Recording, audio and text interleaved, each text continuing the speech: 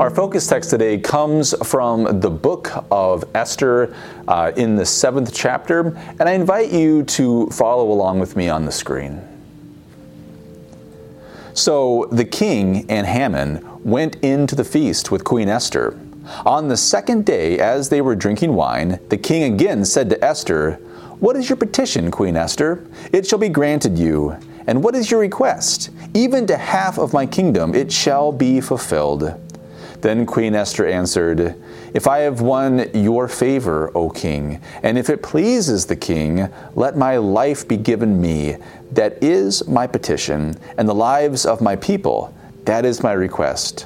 For we have been sold, I and my people, to be destroyed, to be killed, and to be annihilated. If we had been sold merely as slaves, men and women, I would have held my peace. But no enemy can compensate us for this damage to the king." Then King Ahasuerus said to Queen Esther, "Who is he, and where is he? Who is presumed to do this?" Esther said, "A foe and enemy, this wicked Haman." Then Haman was terrified before the king and the queen. The king rose from his feast in wrath and went into the palace garden, but Haman stayed to beg his life from Queen Esther, for he saw that the king had determined to destroy him. When the king returned from the palace garden to the banquet hall, Haman had thrown himself on the couch where Esther was reclining, and the king said, "Will he even assault the queen in my presence, in my own house?" As the words left the mouth of the king, they covered Haman's face. We've been really intentional this year in focusing on biblical stories that are less familiar to the average Christian community. Now, personally, I think that this is important. It's important to hear from portions of our community's faith story that often go unread in order to get a deeper perspective. And I would even say, a better appreciation of how the biblical writers understand the nature of God, what it means to be human, and the benefits that come from a faith community that explores these spiritual questions. I just love that we as a species have been seeking meaning and direction and understanding and a connection with God for thousands and thousands of years. And each week we bring our own voices and our own lives with the same struggles and questions that humanity has always had, and we reflect and learn from the voices of the past, our spiritual ancestors, if you will. These stories that we've been focusing on, they are so honest and real about life, and in the end, help us to live with a sense of hope. So this week, we hear from the book of Esther. Esther is a book that invites us into the world of the Persian royal court. The Persians are yet another superpower that has subjugated and now rules the people of Israel. The Persians are rich and powerful, and as with any empire, the Jewish people have to learn how to survive under their rule, under their laws, and of course, with the scapegoating that they are subject to, being that they are a minority community. It is in this context that Esther, a Jewish woman in the Persian king's harem, becomes queen in what is really a bizarre set of events.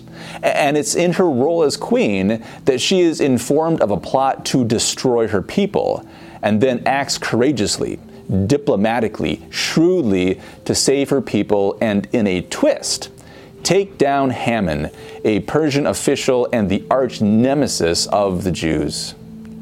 Esther is a book written to give people who are in captivity hope.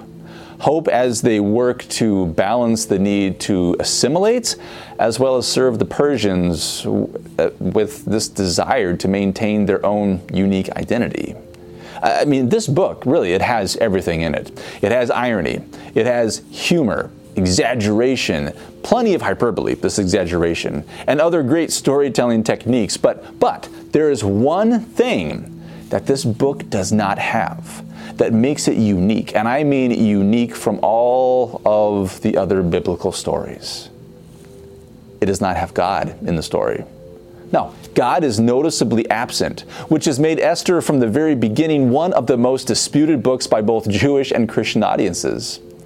Now, you might think that's weird and odd that a book without God even makes it into the biblical canon, but for me, I appreciate so much that the book of Esther has God absent from the story.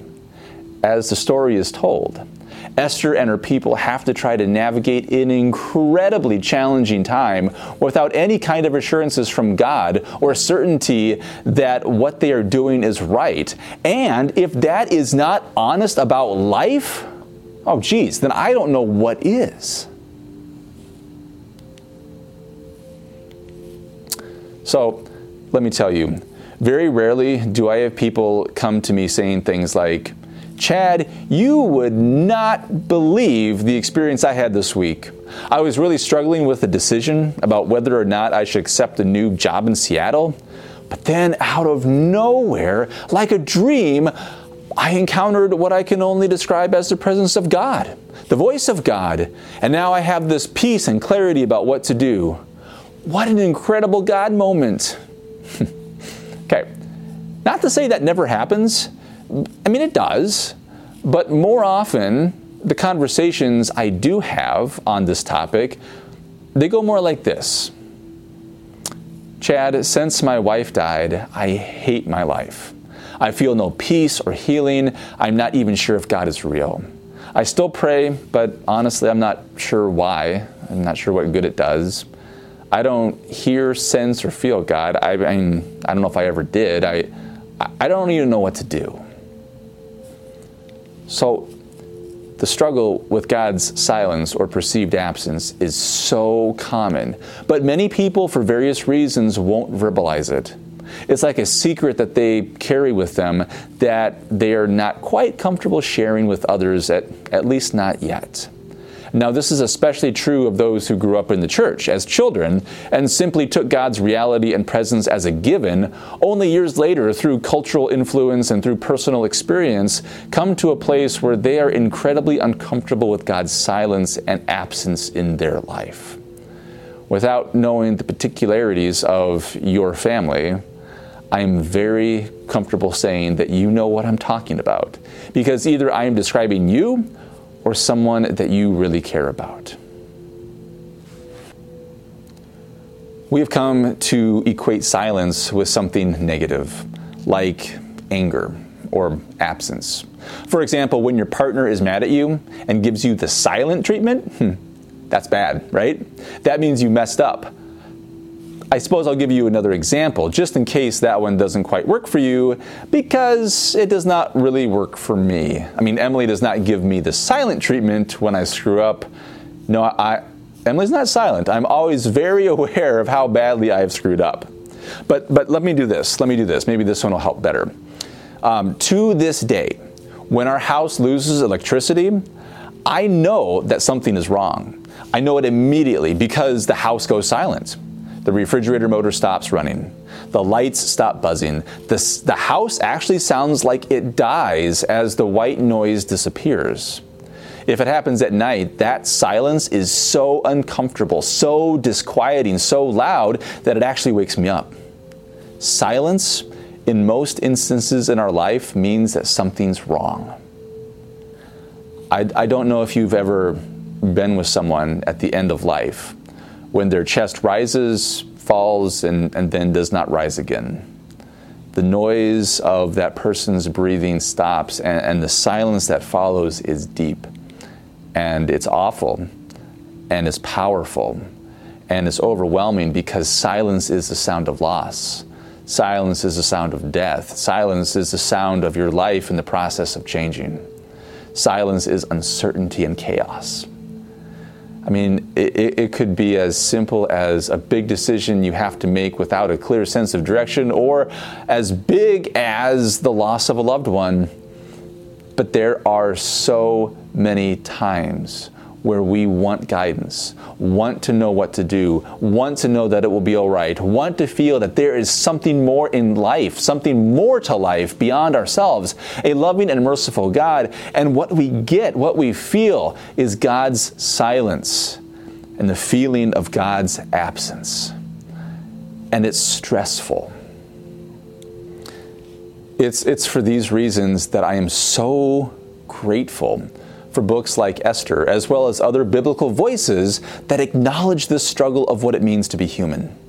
I love that a book devoid of God is placed right in the middle of other books of the Bible that speak to people's experiences of God's grace, mercy, and love. I mean, the community who formed the canon of Scripture, who decided what books would be included in what is our Bible, they found it important to leave the tension that Esther creates right in place. They didn't change it. They didn't try to take it out.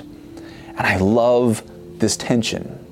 It's not much different in the gospel stories where Jesus, having taught about the kingdom of God and his years of living that out through his life and ministry, his healing and feeding and forgiving and including his grace and mercy and love from the cross, when he cries out about the silence of God using the words of Psalm 22, my God, why have you forsaken me?" Or some translations say, "Why have you abandoned me?"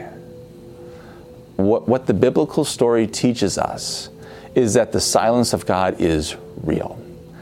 It's a real human experience and not something that you should be ashamed of. It also teaches us to have hope, trusting that it is in the silence, in the quiet, in the uncertainty of life that God is most present. You see, the story of our faith is a story about hope, not about certainty. It is hope that empowers Queen Esther to act shrewdly, not knowing if her actions will save her people or lead to her death. It is hope that allows us to move forward with a big decision in life or to take a step into the darkness after the death of a loved one, not knowing where the path will take us. It is hope hope actually is the driving force of our community, of what we gather around. It is our hope that others will have faith on our behalf and show us the love and grace of God when we cannot see or sense God in our own life. It is our hope in the goodness of God in the way of love that Jesus modeled and taught that moves us to care for those in this space, in our community, as well as those outside of the Bethlehem walls. It is our hope that no matter where we go, God has already been there and meets us there, even in silence. Hope is not certainty. Certainty demands unquestioning loyalty to maintain its integrity and is in fact the complete opposite of faith. The good news that we hear today is that the story of Esther, it teaches us that we are not called to be certain. Instead, we are called to have hope in the midst of our doubts, in the midst of our questions and uncertainties, wondering where God is at. In the midst of in the tough parts of life, we are called to trust and hope that God loves us and follows us wherever we go, which allows us to move forward, even when we're not sure where we're going. So, this is the good news that we hear today, that there is hope, even in the silence of life. Thanks be to God for that. Amen.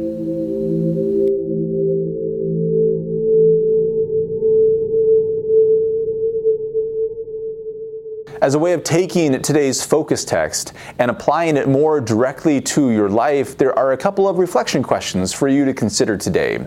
Question number 1, when have you experienced the silence of God in your life? And I think we all have, but think about a time in particular for you. When has that happened?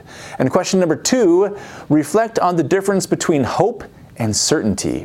And why does it matter that the story of our faith and ministry of Jesus is based in hope, in faith, and not certainty?